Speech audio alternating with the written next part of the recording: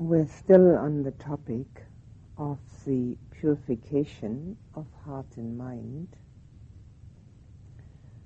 and again it concerns the meditation practice. We can see in what I'm going to explain now how our meditation practice automatically purifies. Naturally, we have to also use our daily life for the purification practice, but without the automatic purification that we get through concentrated meditation, it becomes very difficult to purify to any extent which is noticeable and which is actually significant. We can try over and over again, but without something to fall back upon, a base on which we find ourselves at ease, peaceful and happy, it is a very difficult undertaking. And because of that, the concentrated meditation, which turns into meditative absorption, in Pali, jhana, Jhana, is actually a necessary aspect to have the ease and the joy of the practice. If we don't have that, it's too often that we can fall away from the practice completely.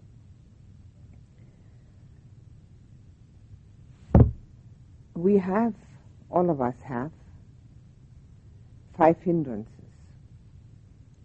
They are, so to say, our birthright. We come equipped with them. And if we don't do anything about them during this lifetime, we will continue having them and probably strengthen them. Because what we habitually use and connect with becomes strengthened, just as mindfulness becomes strengthened if we habitually use it and connect to it. However, when we find out that these 5 hindrances make life difficult for us, it stands to reason that we will try to do something about them. We also have 5 factors of meditation, particularly 5 factors of meditative absorption, which each one counteracts one of the hindrances automatically. As I said before and will say again, it still isn't enough. We still have to work on it during our daily lives. But the support system which we get through the meditative factors is so great that it becomes a joyful task to change our hindrances into something less obstructive and maybe even one day eliminate them. They are very deep-rooted. They've got taproots. And what we are actually doing with them through the meditative factors is cutting them down. We're not uprooting them. We're cutting them down to a manageable size. That manageable size also means that they no longer take out all the nourishment from the soil of our hearts and minds, because they are much smaller and therefore less demanding. And also, they do not obstruct the beautiful growth which we have in heart and mind as much as they did before. And by cutting them down over and over again, the weakness that then becomes inherent is also part of their root system. And so they become much easier to uproot. The cutting down of these hindrances, the weeds in our heart and mind, happens through calm and concentration. The uprooting happens through insight. Since these hindrances have been with us for lives immemorial, and since they are part of being a human being, to uproot them is a difficult undertaking. However, if we have the meditation to support us, it becomes still a fair-sized undertaking, but it at least has joy and a foundation to base ourselves on, which makes it so much easier. Joy, as an emotion and a mental factor, is a necessary part of the spiritual path. It is one of the supports that we need in order to actually meditate. It also becomes then a meditative factor. But it has to be present within the mind so that we can actually sit down at ease and at peace. Joy arises in the mind to a great extent where it is significant and makes a difference when we have gained faith and confidence and have seen that the teaching is actually helpful. In other words, we have lost some of our skeptical doubt. When that arises, joy arises for the great opportunity that we have in this life, and then meditation can take off. The factors of meditation which counteract our hindrances start out with one factor which has nothing to do with meditative absorption. It's just a factor of meditation. It's sitting down and doing it. Whether we get concentrated or not, it's not even part of it yet. In Pali, it's vitaka, which means initial application, which we often compare to hitting the bell. The actual moment of hitting it, which means sitting down, trying to focus on the breath. Now this initial application counteracts our third hindrance, sloth and torpor, sleepiness, drowsiness, laziness, procrastination. I'll do it tomorrow. I'll do it in the holidays. I'll do it when it gets warm, when it gets cold, when I have more time, and so on. We know the whole story. Actually sitting down and trying to watch the breath counteracts that effectively. And doing it over and over again, sitting down, doing it again, getting distracted, and then paying attention again, is our antidote for the inbuilt sloth and torpor which every human being has. Now, sloth is physical, torpor is mental. You can call it laziness and drowsiness in the mind, laziness in the body. Obviously, it's generated by the mind. The Buddha compared it to being in prison. When we're in prison, there's nothing we can do. We've got to wait till somebody lets us out again. In this particular prison, we carry the key. We can let ourselves out through continued application, doing it again and again. The mind has many magic tricks. In fact, we often call the mind a magician. And one of its magic tricks is the cop-out. It doesn't want to know about it. It doesn't really want to try so hard. So it gets a bit drowsy. It might even fall asleep.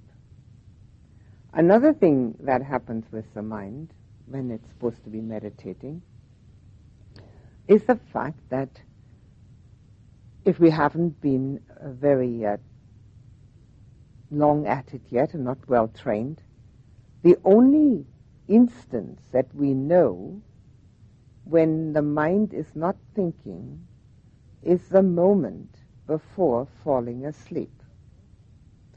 So maybe we do get concentrated enough not to think for a moment, so the mind then automatically says, oh, must be bedtime. Good night. That's what it's used to. We can't fall asleep while we're thinking, so when we stop thinking, that's the time to fall asleep. You can try it out tonight. You can do it purposely. When you can do it purposely, it will be very helpful for meditation. Tell the mind, stop thinking, and see what happens. As soon as it's thinking, no sleep.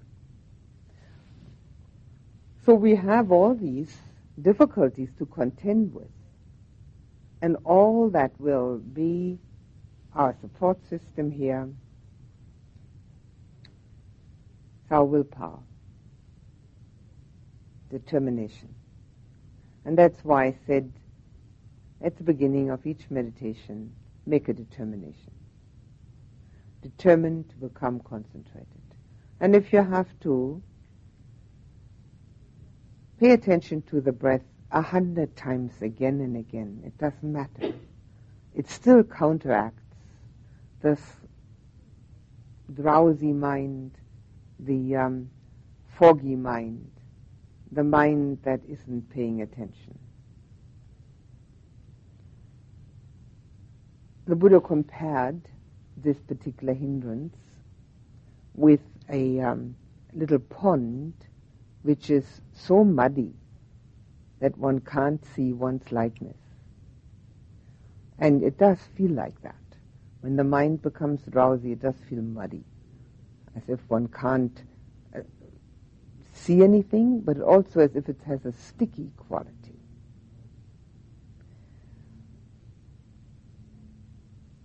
Everybody's beset by that hindrance to a more or lesser degree. Some people are lucky and they have it to a lesser degree.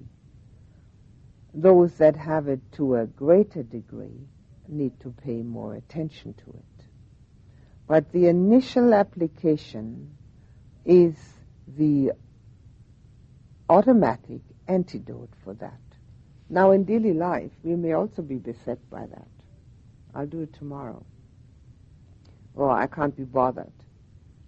Or I'm working much too hard, I don't want to do anything extra. Or whatever it may be. There we have to be careful about our priorities. And if we use our time and energy as a manner of service, it's far less tiring and exhausting. If we, whatever it is we may be doing, anything can be construed to be service. And if we do it in that frame of mind, that we're trying to serve anyone who may get benefit from it, the energy remains far more buoyant. One of the things that the Buddha talked about as an antidote for this loss and torpor is that we know more about the teaching so that we can actually apply some of the words of the Buddha to our own situation and see how and whether it fits. So this particular benefit comes to us just as we sit down and try to concentrate. The second one, which is in Pali Vichara, which means sustained application, is then compared to the sound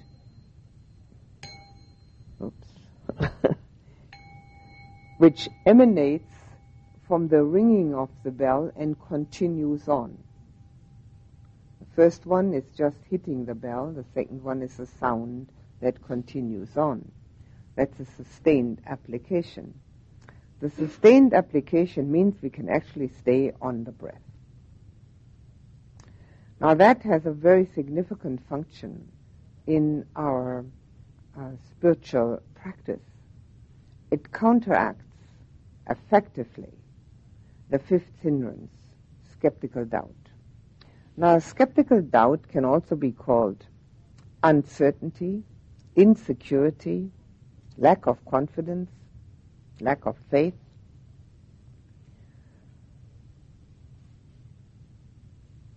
It's sometimes connected to fear. It's particularly concerning our own ability and the validity of the path which we are pursuing. If we're actually able to do what the Buddha said we could, namely stay on the meditation subject, and gain by that the benefit which he promised we would, namely some peacefulness, our doubts about the validity of the instructions vanish. Obviously, the instructions are correct because we can prove it ourselves. The doubts about our own ability also vanish because obviously we can do it.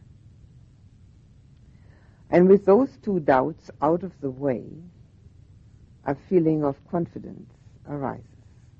Self-confidence, which is very important in any endeavor, but particularly on the spiritual path, where one is left to one's own devices, more or less. The self-confidence that one is not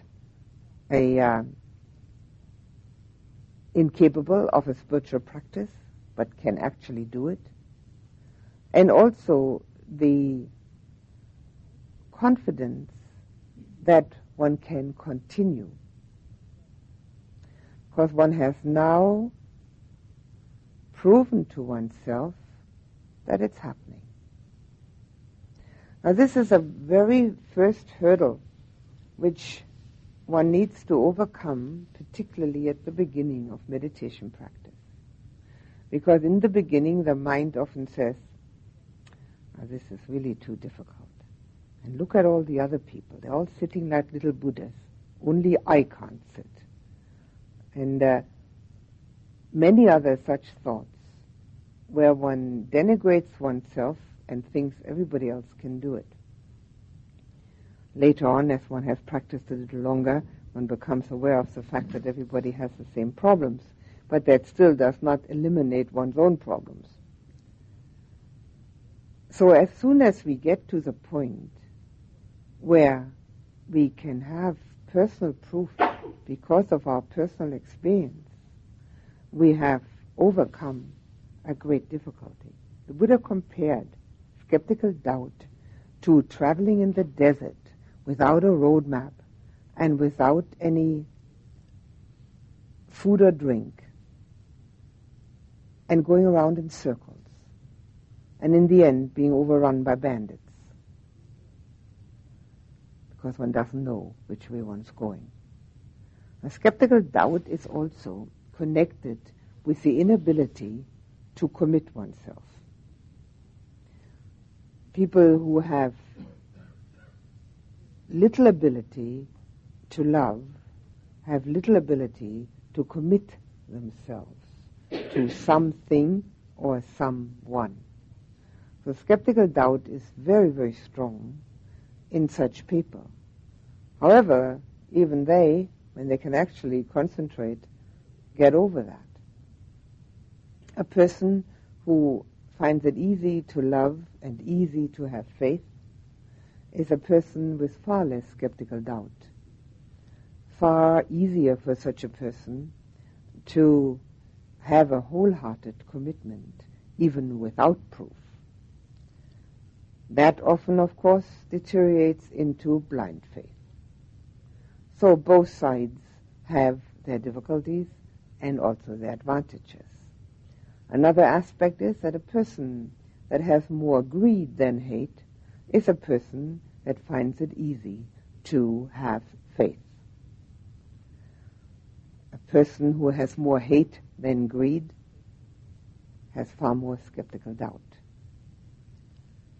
However, again, both have their advantages and their disadvantages.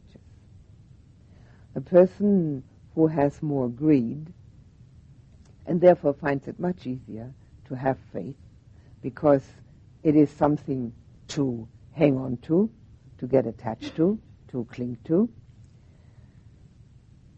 is much easier to live with, finds it much easier to live with him or herself, has far more enjoyment in this life, sensual enjoyment, but finds it much more difficult to practice because greed doesn't hurt so much.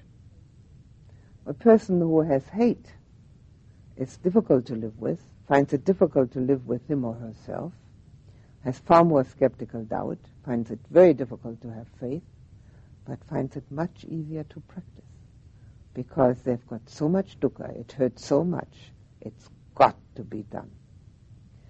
So there is a very famous meditation master in the northeast of Thailand who used to have and still has quite a number of Western monks.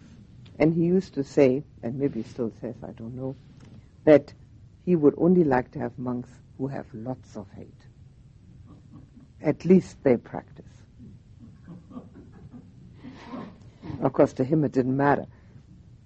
He was beyond that because he was said to have been fully enlightened. But we can find in ourselves those tendencies. Now, all of us have both, but each one has just a little more of one or the other.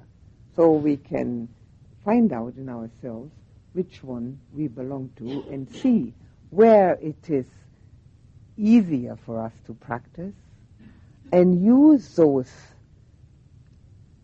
faculties that we have to support the practice. Do not deny those faculties. Do not think that they are not valuable. They are. But try to cultivate the others that are lacking. The pond that was compared by the Buddha to one in which many water plants were growing, and it was so full of them that one couldn't see one's likeness. When we have doubt, all we can see is the doubt. We can't see anything else anymore. And particularly in the beginning of practice, this doubt sends one from one thing that one thinks might be helpful to another.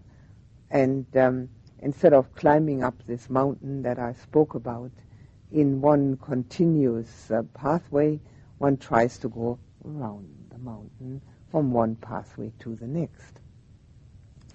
Counterproductive, of course, and very common and understandable. But as soon as the meditation practice has come together to the point where we can actually do it for at least something like, 10 or 15 minutes, then that doubt vanishes. The doubt in the kind of practice, the kind of instruction, the kind of teaching, the great teacher, the Buddha, and the doubt in one's own faculties, one's own abilities. This is damaging when we have those self-doubts. First of all, it is also connected to ego, but it has a blame connected with it also. It has a dislike with it, a disliking of oneself. And this dislike makes it much harder to practice. In fact, it can stop the practice completely. So the first two are vitaka vichara, initial and sustained application, which counteract sloth and torpor and the skeptical doubt. Now, after the sustained application comes that, what I've already been mentioning, the moment when the breath becomes so fine that we can either hardly or not at all find it, and it arises that which in Pali is called piti, P-I-T-I, pleasant sensation, called rapture or bliss, interest. It can be strong, it can be mild, it can be anything in between. And this has a function which is of the utmost importance in our emotional makeup. It isn't just a pleasant sensation, although it's that too. But we're not meditating for pleasant sensations, are we? Although it's quite nice to have them. But the function that it has is it counteracts our hate, our dislike, our ill will. Because it is impossible to have ill will or dislike when we are filled with pleasant sensations. Now that applies to the moment when we are meditating. However, this has a residue. The residue stays in the mind. First of all, those people that have practiced this for some time can arouse a pleasant sensation at will, anytime, under all circumstances. In a bus, in a train, wherever. But that's not its greatest significance. Even those that can't do that. The mind knows that when one sits down again for meditation, it can be in a pleasant state. The piti we will be able to arouse the piti again, and therefore have a sensation, an experience, which is very much something we would like to have, far superior to sensual desires and sensual gratifications, and something which is not dependent upon outer conditions. It strictly depends upon the inner condition. Now that residue stays in the mind, that one knows one can go back to it. And by knowing that,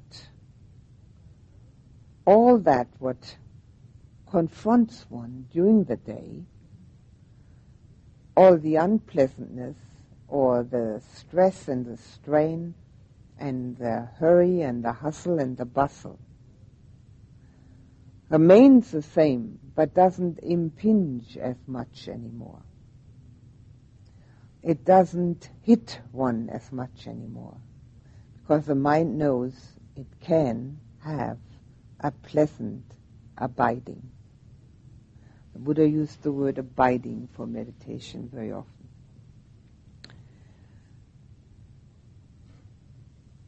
I like to compare that to having a shelter. If we didn't have a shelter for our body, a roof over our head, when we come home from work or wherever we've been, we would be quite perturbed. We would be homeless. Homelessness is difficult to take for most people. One is subject to the difficulties of the weather, the climate. One is constantly subject to heat, cold, wind, rain, and so on. But we have a shelter, we have a home for the body, where we go and are very comfortable. We have a nice armchair, a nice bed, a kitchen with all the good food in it. We've got everything for the body. So we set the body down in the armchair and offer it a nice TV dinner or something even better than that. And what does the mind do? Does it have a shelter? Is it totally at peace and at ease? Or is it still rummaging around, trying to relive all the unpleasantness that happened during the day and that may be happening the next day? Or is it trying to plan how to get out of them? Or what is the mind doing? In order to get a shelter for the mind, we have to have that home that the mind finds within when it has learned to concentrate. Concentrate to the extent where it no longer has to think, but can start experiencing. And here it experiences a very, very pleasant sensation, which is all-pervading, which the Buddha compared to something like filling a sponge with water until the sponge is totally drenched. We can be totally drenched with that feeling. And as we know that we have that home to go to, we feel at ease and secure because it is there for us to enter into. So this is a residue that stays in the mind even outside of meditation. And because of that, it is much easier for us to reduce our ill will if we practice continuously. If we do this every day, our ill will not be eliminated.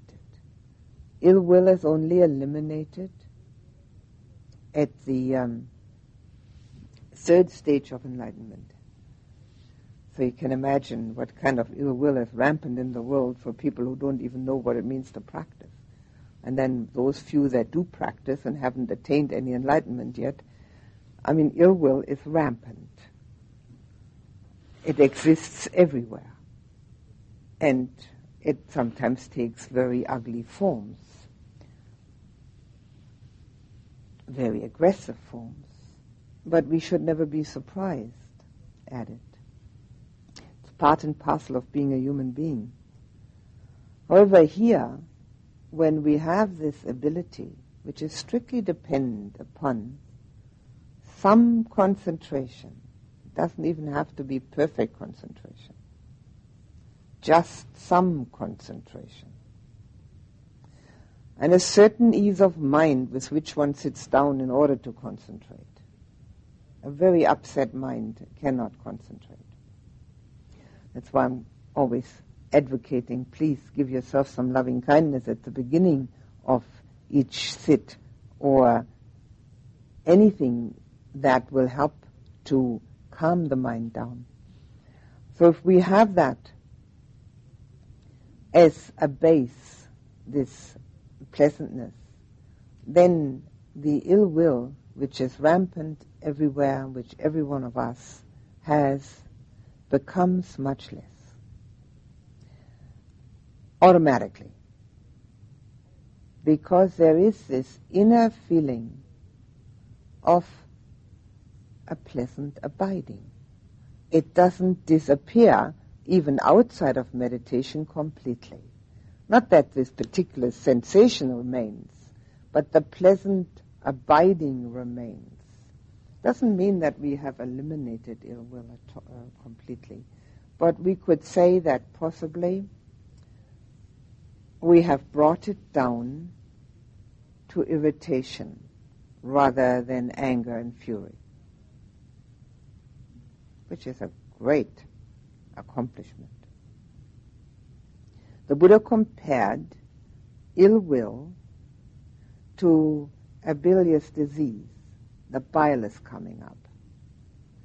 He also said that the one who gets angry can be compared to a person who is picking up hot coals with their bare hands and trying to throw them at somebody else.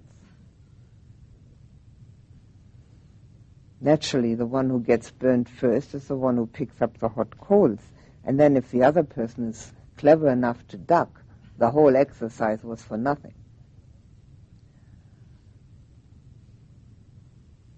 We also can learn to duck. To duck means non-reaction. He compared the water pond to one where the wind is blowing so hard that the waves are so high that one can't see one's likeness. The ordinary everyday antidote for ill will is described by him as loving-kindness meditation and loving-kindness action. In other words, we need to not only do this meditation, but try to actualize it. Whether we feel anything in particular or not doesn't really matter. This is a practice path. We can't wait till we love the whole world. It's never going to happen. We can just do it in order to practice and become aware of what it feels like when we do a kindness to someone else. The loving-kindness meditation directs the mind in the right direction. And if we then follow through with an action, particularly where we find it difficult, we are purifying in daily life. It's much easier to do that in daily life when we know our own dukkha and are therefore aware of the dukkha in everybody else. Whatever we know in ourselves is pictured and mirrored in everybody else.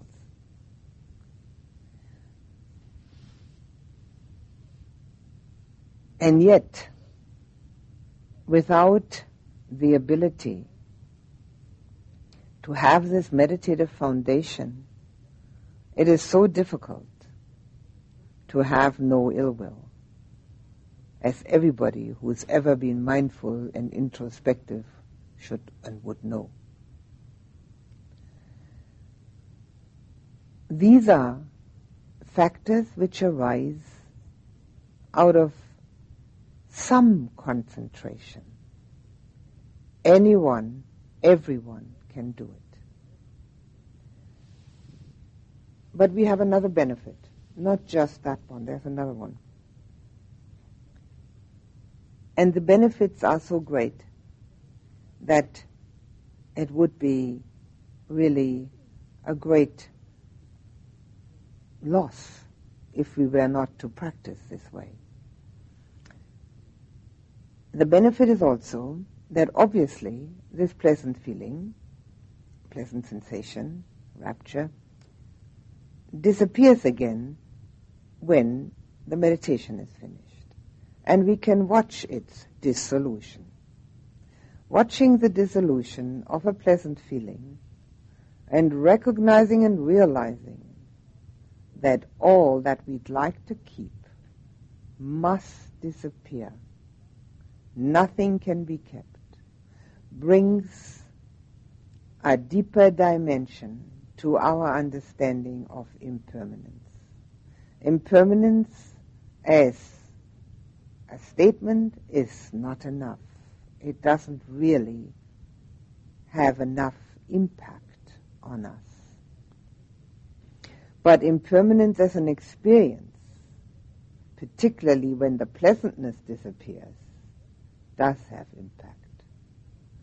It shows us quite clearly that there's nothing we can hang on to as much as we'd like to. Because it's so pleasant, we'd like to keep it. No way. The meditation does finish. The residue, which is there, of which I've spoken, does not have the same kind of sensation. It's a residue of knowing in the mind. Impermanence of that which is pleasant has a much greater impact as impermanence of that which is unpleasant. I've said this before, but I'll say it again. If one has knee pains or back pains, and one's sitting with them, and the bell rings, the mind cannot help but be relieved and say, oh, thank God that's over. Impermanence doesn't even have any significance then. It's great that it's over, which is part of desire.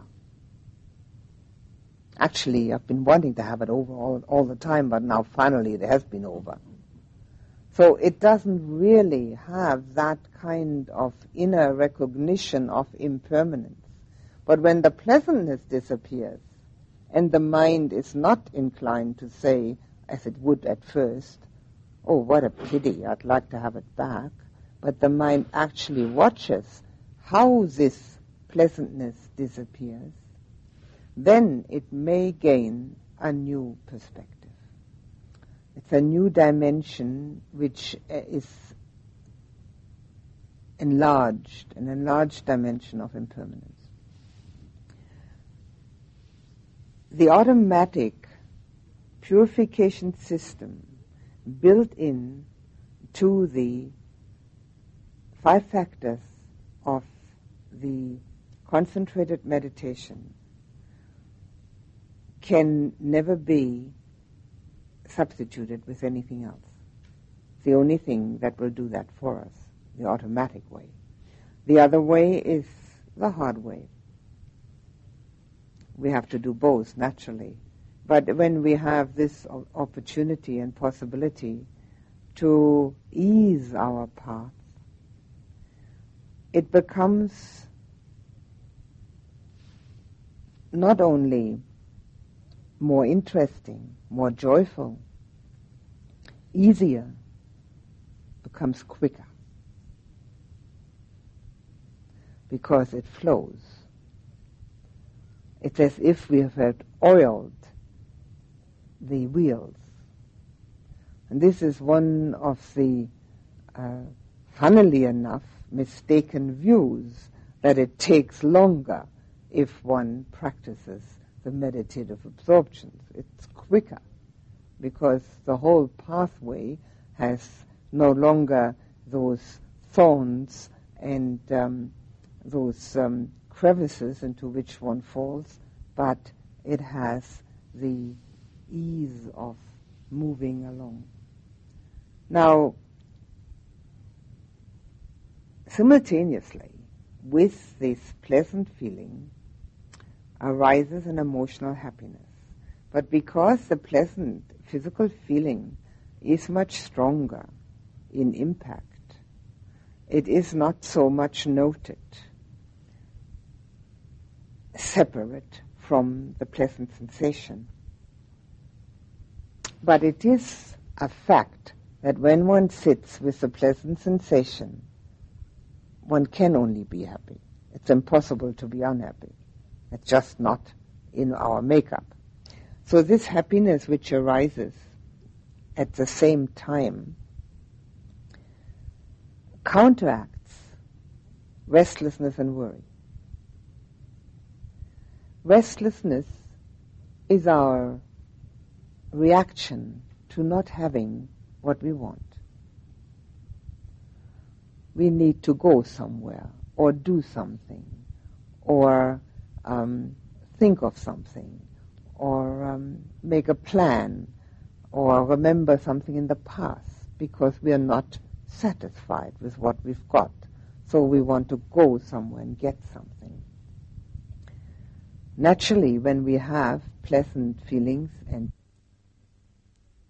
worry has its root in our mental formations, which are concerning mostly the future. Will I be able to get what I want? And if I do get it, will I be able to keep it? In this case, there's nothing to get what one wants, and there's nothing to keep because it just is. If one starts thinking about any of that, it disappears. One just is there with it. So restlessness and worry are very effectively counteracted during this meditation. They are also a residue, they also have a residue because having known this happy state, what there to worry about? So it is, and so it remains if one keeps on meditating. The restlessness is greatly diminished. It's not by any means eliminated. Restlessness is only eliminated for the fully enlightened one. It's interesting, isn't it? Even when one is almost enlightened, one still has restlessness. But it is, of course, somewhat diminished because one has found something of such value as if one had been digging for a jewel and had finally come across it. So that the search for happiness, the search for sensual gratification in order to bring happiness is diminished. It's not eliminated. The search for sensual gratification is eliminated, totally eliminated, on the third stage of enlightenment, before full enlightenment. However, because of all these benefits, we have, of course, more purity. We have also more insight. And this is an interesting aspect of the meditative absorption, which are strictly for calm, tranquility. But because we have gained access to an inner happiness at that time, which may not be that clear in the first instant, I will talk about the next steps where it becomes clearer at another time. But we have access to it. We also realize,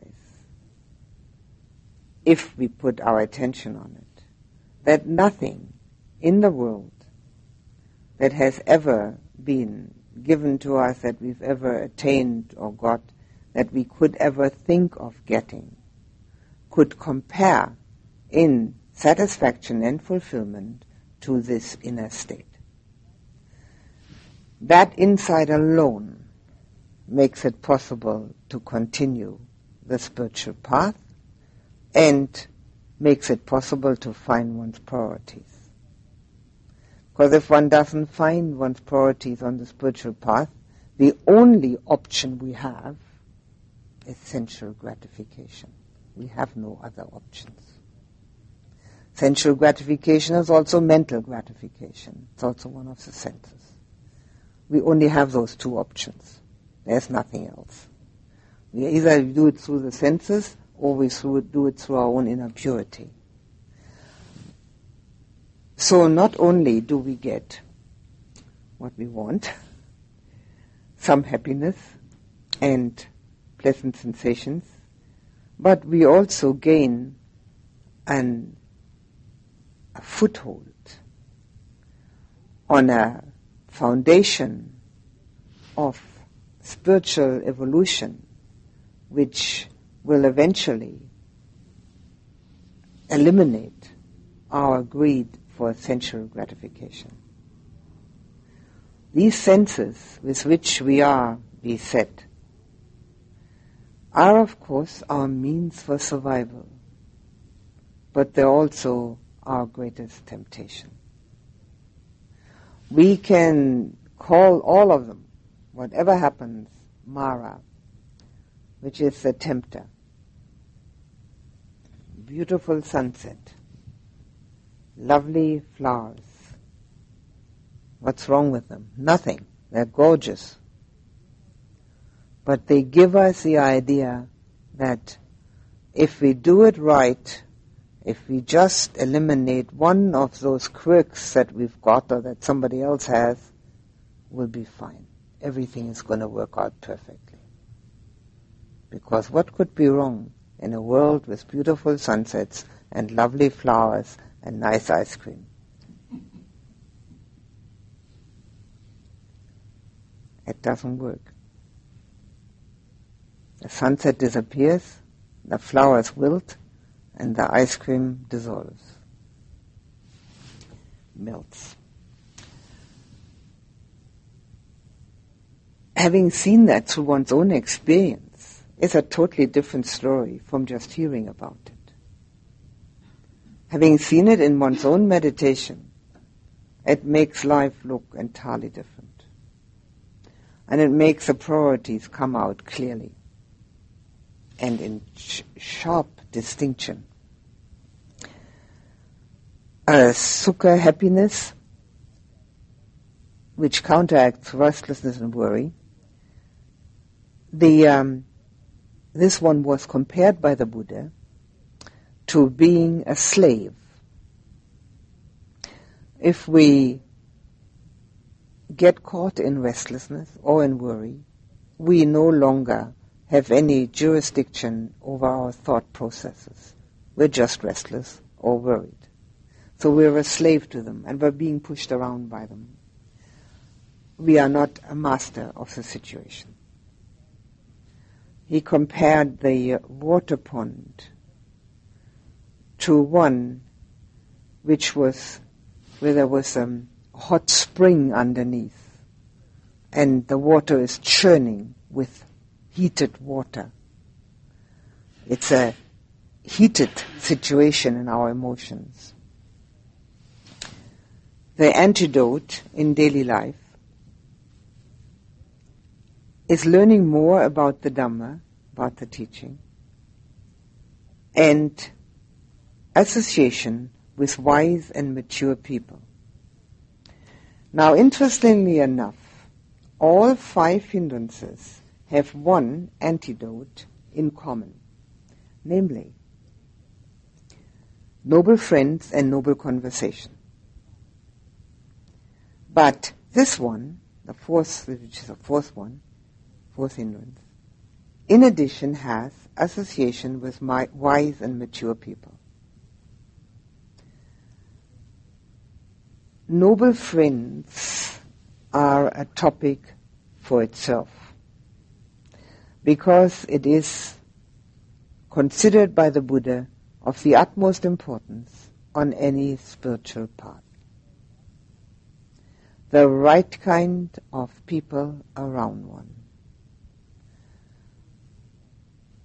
They need not be learned, they need not be wealthy or important, they need not be interesting, they just need to be noble. Nobility in heart and mind. That nobility connotes purity, and it also has an aspect of self-examination and self-discipline. If that is present in a person, their purification process is working, and those kinds of people can be helpful because they show one which way is the right way. They also are a model to emulate.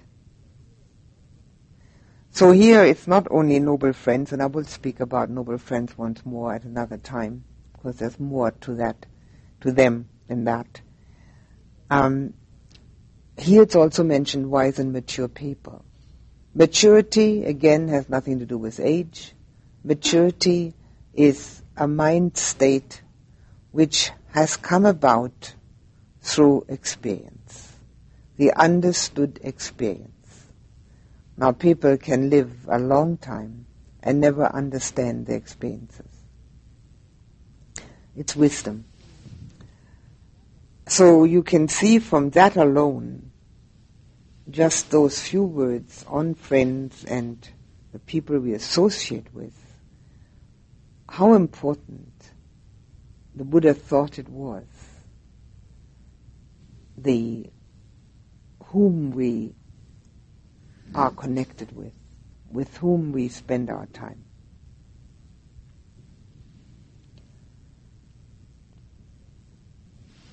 The last one, the fifth one of the factors, and all of these factors of meditation arise in the first absorption, in the first jhana. The last one is one-pointedness.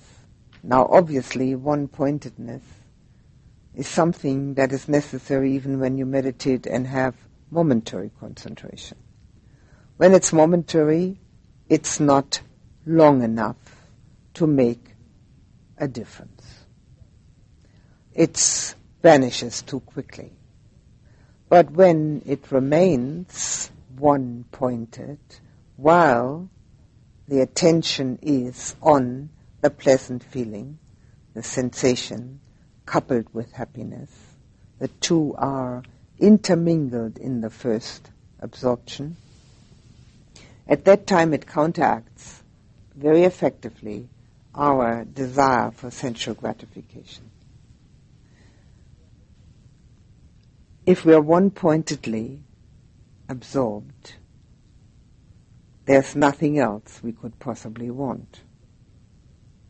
And the interesting aspect is that at that time, the body consciousness does not exist, and therefore the aches and pains have disappeared at that time, for the time being. They all come back, of course. But for the time being, they're not there. So there's no desire to sit differently, to have more comfort, or anything of that nature. There's no desire to have food or drink. There's no desire to have it warmer or colder. None of that, because the one-pointed concentration on the piti and the sukha, the pleasant sensation and the happiness, prevents one from going out towards sensual gratification. That has a very strong residue, and the one I've already mentioned, that if we have already experienced something which is far better than any sensual gratification that we can possibly get, our desire for the sensual gratification will diminish. And as we diminish our desire, we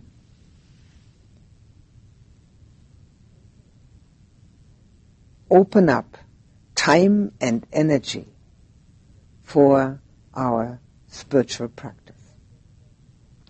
We no longer spend so much time or so much energy or so much thought on getting sensual gratification. We have far more left over for more important things. And this is one of the great benefits of the residue of that one-pointedness. The Buddha compared the desire for sensual gratification with being in debt. Now, if you've got a mortgage, you've got to go to the bank, and of course nowadays one doesn't even go to the bank.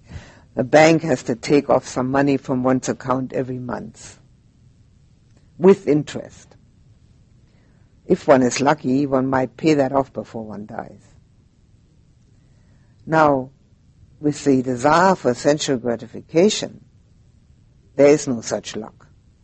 Either one practices to eliminate the desire, or one keeps it going even on one's deathbed. The debt is never paid off. And we pay with interest because we have to renew the payment all the time. We can't keep the gratification. It's impossible to keep what tastes good, sounds good, looks good, smells good, or feels good. We've got to renew it. So we are constantly in debt to our senses. Now, if we've ever thought it was foolish to have a large mortgage that costs us a lot of money in interest and seems to never get paid off, how much more foolish is it to be in debt to one's own senses? There's no comparison in foolishness. Much better to have 2 mortgages.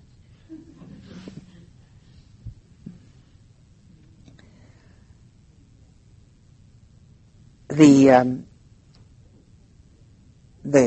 water pond was compared by the Buddha to one into which many colors had been thrown, so that it was very colorful, but one couldn't see one's likeness. Sensual desire, when it has actually taken hold of oneself, prevents one from seeing whether that what one desires is actually worthwhile desiring. One can't even distinguish that anymore. But because it's so colorful, it appears to be worthwhile. And the antidote in daily living that the Buddha prescribed was to make an analytical assessment of what the object or subject actually consists of, so that our desire becomes either eliminated or lessened. The analytical assessment, for instance, when it is a person, we can analyze ourselves, put ourselves into our various parts, and see whether we're actually craving for somebody's hair or kidneys or big toe or tip of the nose or whatever else we might think of. And if it's an object, we could analyze to see whether this object is not going to fall apart and disappear, need care and concern to keep it clean, keep it repaired, to keep it in some order, which will then eventually require replacement, so that the object itself loses some of its attraction, because it too is impermanent and also contains all the aspects of extra worry and extra attention. This will help sometimes. It will not be unfailingly remove our desires, but it at least gives us an opportunity to stand back and take another look.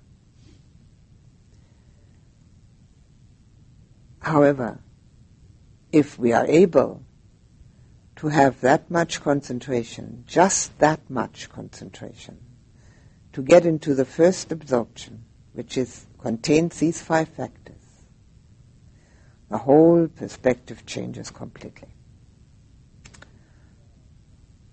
Doesn't mean we lose all our desires for sensual gratification, but we will be far more careful with them. We will examine them and very often desist from them, because we know that the result will not be satisfactory, the gratification will not be satisfactory, and has no comparison to what we can gain in meditation.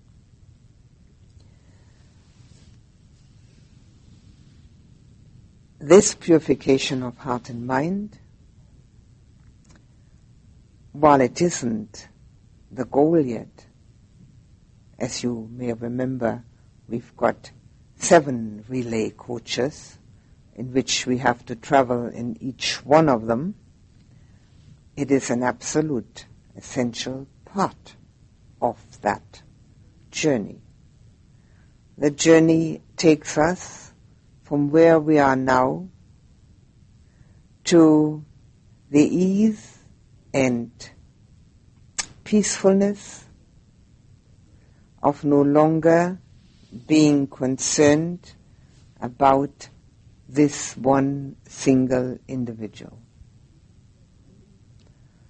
Seeing the world as it really is, moving, changing, contracting, expanding, arising, eventually ceasing, coming to life again, without any individuality to be found anywhere. All phenomena. The pathway has to be joyful. If it isn't, one has to admire those people who stay on it. And there are some who do, but most of them don't. We are so constituted that we do the things that we like. And if we can like our spiritual practice, how lucky can we get? So you can ask some questions if you like.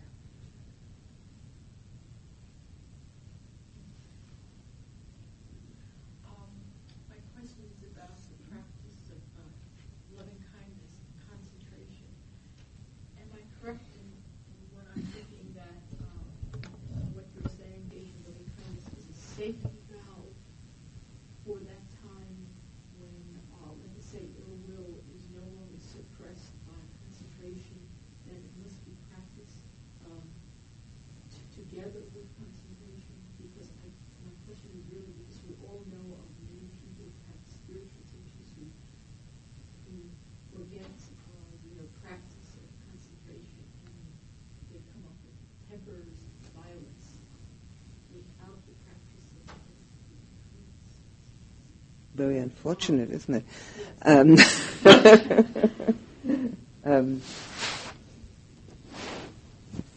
Yes. You see, it's like this. And I will explain that in detail at another time. But you know very well that we have stream entry, once returner, non-returner, arahant, okay?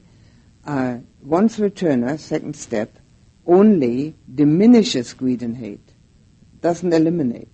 Okay, only the non-returner eliminates greed and hate. So, what to say? I don't know what these people are. I mean, maybe they're once returners, who knows? Maybe they're stream enterers, but they're still angry, you know. Yes, you're quite right. It's a safety valve. The loving-kindness meditation needs to be practiced in conjunction with everything else. If one doesn't practice loving-kindness meditation, one doesn't direct the mind in that direction. It's not a natural thing to think all the time, I need to love everybody. I mean, who thinks like that? Most people have never heard of such a thought. Although they were, probably when they were little, going to Sunday schools, where they were taught, love thy neighbor as thyself, but they've long forgotten that. So, if we don't practice loving-kindness meditation, we're very apt to forget the whole business about this purification system that we have within. So it is a very important aspect. It doesn't necessarily mean that we become loving yet, but it certainly brings us in that neighborhood. And then when we're in the right neighborhood, it's more likely that we behave according to the neighborhood we're staying in. So if there are quite a number of, methods where loving-kindness meditation is not practiced. And that's unfortunate. I think maybe that might change.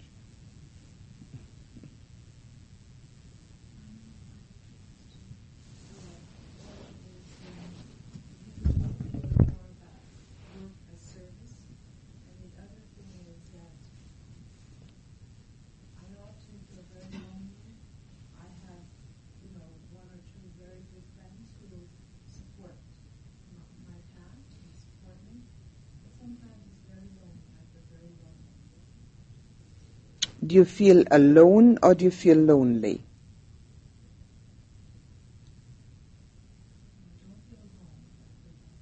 You feel lonely, right. That is not uncommon for spiritual practitioners. And I always explain it like this, that we actually go against the stream. Most people go with the stream. And when we go against the stream, obviously there are fewer people there. So one of the things that one can do is join a meditation group. If you live in an area where there are groups that meditate together, get together on once a week, and you have at least a group support. You don't feel that you're the only one in the whole city that does this, because you can see there are others doing it. And out of that, sometimes friendships do arise. They don't need to be so strong that you're together all the time. The one important thing to get noble friends and have noble conversations with them, one of the things that the Buddha had in mind there was a meditation teacher. But of course, the meditation teachers that I know are all very busy, and you can't constantly talk to them. But at least to have a connection where you can have some sort of communication, even if it isn't constant. It's not uncommon to be lonely on a spiritual path. It's far more common than the other. And one of the things that we can think of then is that it is also helpful. To be alone can be very helpful if we use our time in a productive manner. So productive meaning that we meditate, read the Buddha's words or any spiritual master's words, and try to see what that means for us. We can visit spiritual centers, that type of thing. And that would probably be more fulfilling than just having social contact. In fact, it would certainly be more fulfilling. And work as service, well, it's a mental attitude. It doesn't matter what one does. One of my most beloved spiritual teachers is Saint Teresa de Avila. And I just love the way she taught her nuns. One of the things she said was, I don't want another holy nun. I want one that's going to clean the toilets. As service, spiritual endeavor. Mind you, I've said the same thing. But it doesn't always work. People think cleaning toilets is not as good as, for instance, teaching meditation. I can assure you they're both equally good. It's your mind state that matters. So if you know, for instance, that there are 20 people going to use this toilet and you make it nice and clean for them, and you think, now, I'm really helping these people to feel well here because this is a nice thing for them then to come in here. It's that service, and that's a spiritual way of using work. Now, naturally, not everybody cleans toilets, but there are many other things that we do, chopping up carrots or whatever it may be. When we think that we're doing it in order to help another or many others, then it becomes an offering out of generosity of the heart. Yeah, I understand that. But how about the aspect of financially supporting yourself? That's where Livelihood. That's where I get mixed. I mean, it's sort of mixed up because when I think about just working in terms of service, that isn't a problem. I understand, but I still have to support myself and my son, and I haven't been able, because I've been doing service, teaching, and so forth. I haven't done a good job of that, and it's time for me to do that. Sorry, I didn't catch all that. Well, in terms of right livelihood. Yes. So how do you combine right livelihood and service? Right. Well, what I was trying to say was that it doesn't matter what you do. Anything can be service. The garbage man that picks up the garbage with the garbage truck, if he doesn't think of how quickly he can get finished with it, but thinks that he's doing a great service for these people, getting rid of the garbage, and that he's happy that he's cleaning the place up so that people can live without fear of sickness, then he's doing a service. But if he thinks, how quickly can I get out of this and get home again and watch the TV and get my beer, well, at that time, of course, he's not doing a service, he's just doing a job. But right livelihood means that we do something that doesn't hurt anybody. It's a kind of job that doesn't hurt anybody. But any job can be service. Anything. And when one does it in that way, it's not a chore. It's not something unpleasant. It's not something we have to get finished with. It's not something that is taking up our time. It's part of life as we live it. And it's just as satisfying as anything else. Now, so of course there are service professions, but even they can be executed without service. So it's all a state of mind.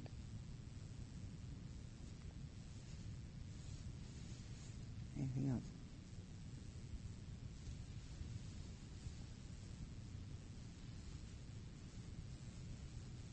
All right, everything quite clear about the first meditative absorption, I hope. Yes? Supposing there is trust, there's faith, there's deep knowledge that this is the only way, the only game in town.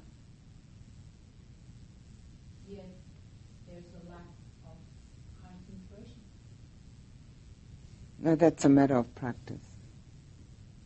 And if the concentration is not happening, then one has to use the insight methods. A little bit of insight brings a little bit of concentration, and a little bit of concentration brings a little bit of insight. And it's a matter of practice to calm the mind down. The longer one has already used the mind in its usual manner of constantly thinking and evaluating, the harder it is to calm it down, to become quiet. But eventually it does. Everybody has the ability to do it. It takes longer for some people. Some people can do it very easily. It's karmic resultants of some sort. And if it isn't possible to calm it, then we use insight. It's fine too. Look into your heart and see whether there's any ill will, upset, worry, fear, restlessness, rejection, dislike, anything that feels heavy. Let it all float away like black clouds in the sky, which they are.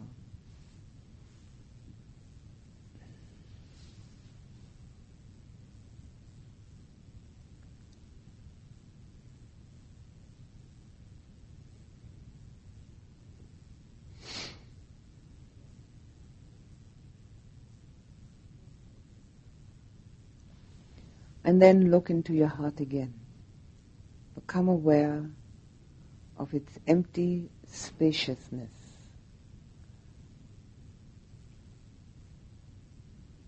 Which is filled with the purity of love.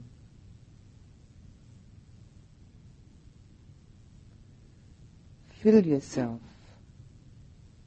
completely from head to toe with love and compassion, and surround yourself with these.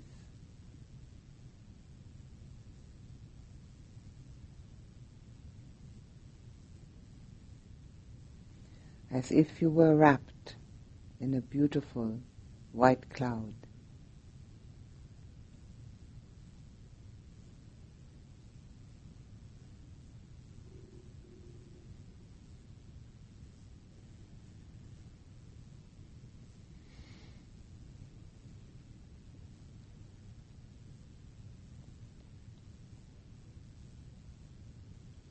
And now fill the person nearest you, from head to toe, with love and compassion coming from the purity of your heart.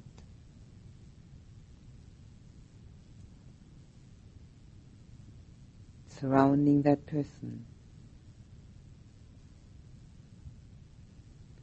with the white cloud of love, giving a sense of well-being and security.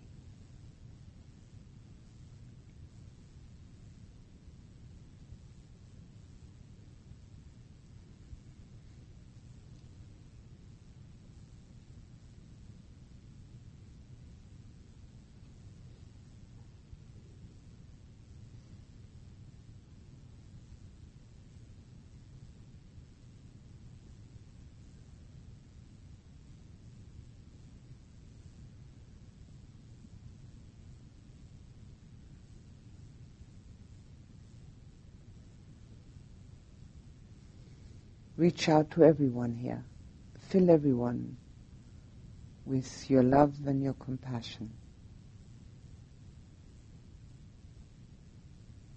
From the purity of your heart.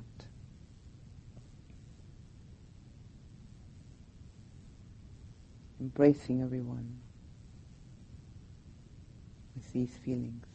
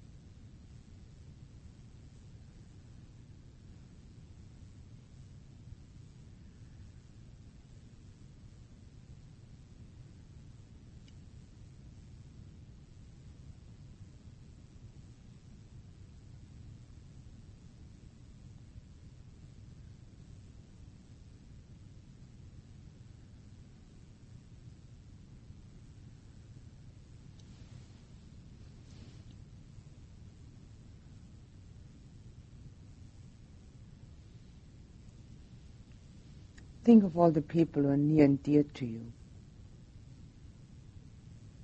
Let your heart reach out to them.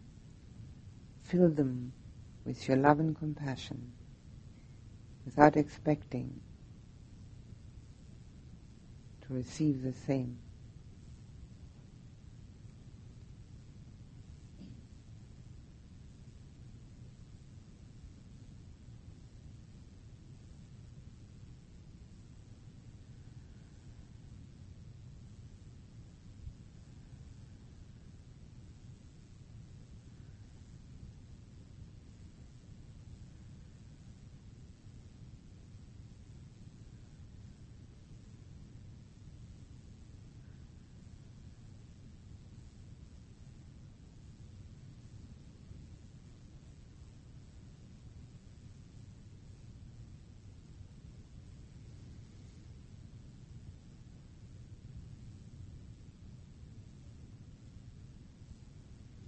Think of all your good friends.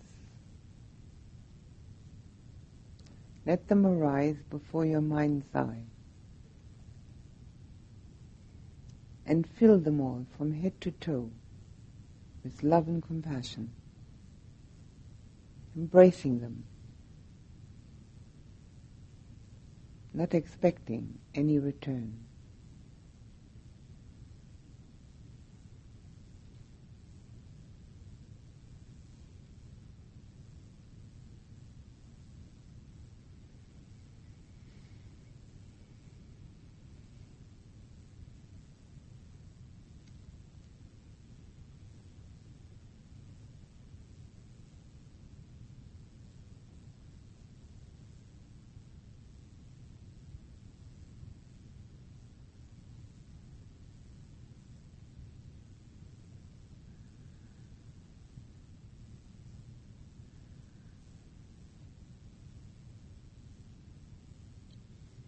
Think of all the people you know,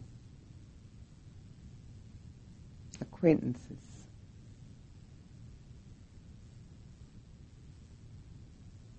Let them arise before your mind's eye.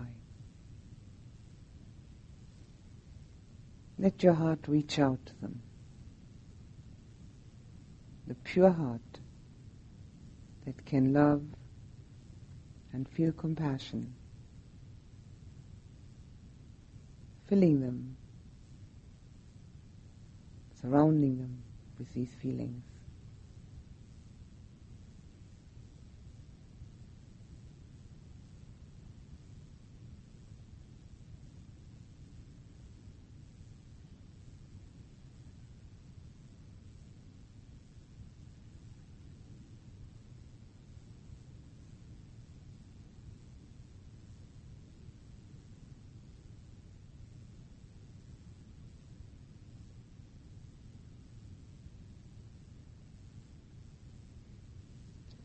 Think of anyone with whom you have some difficulty,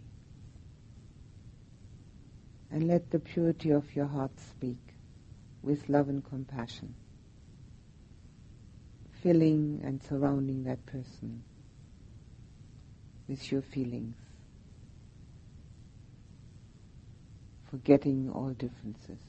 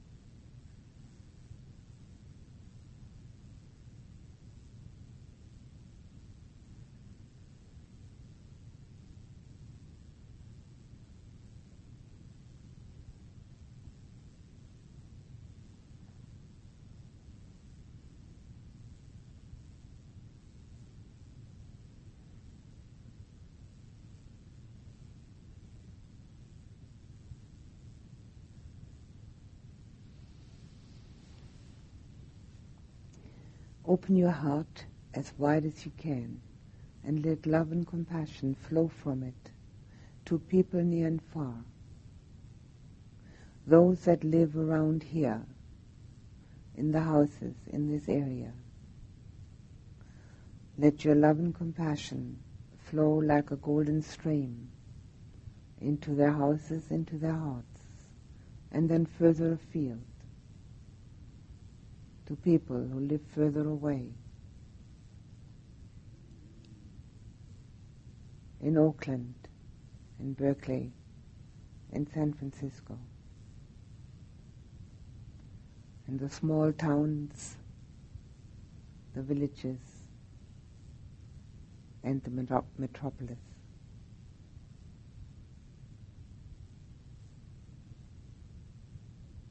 Let it reach out further and further to people in the whole state of California, thinking of them here and there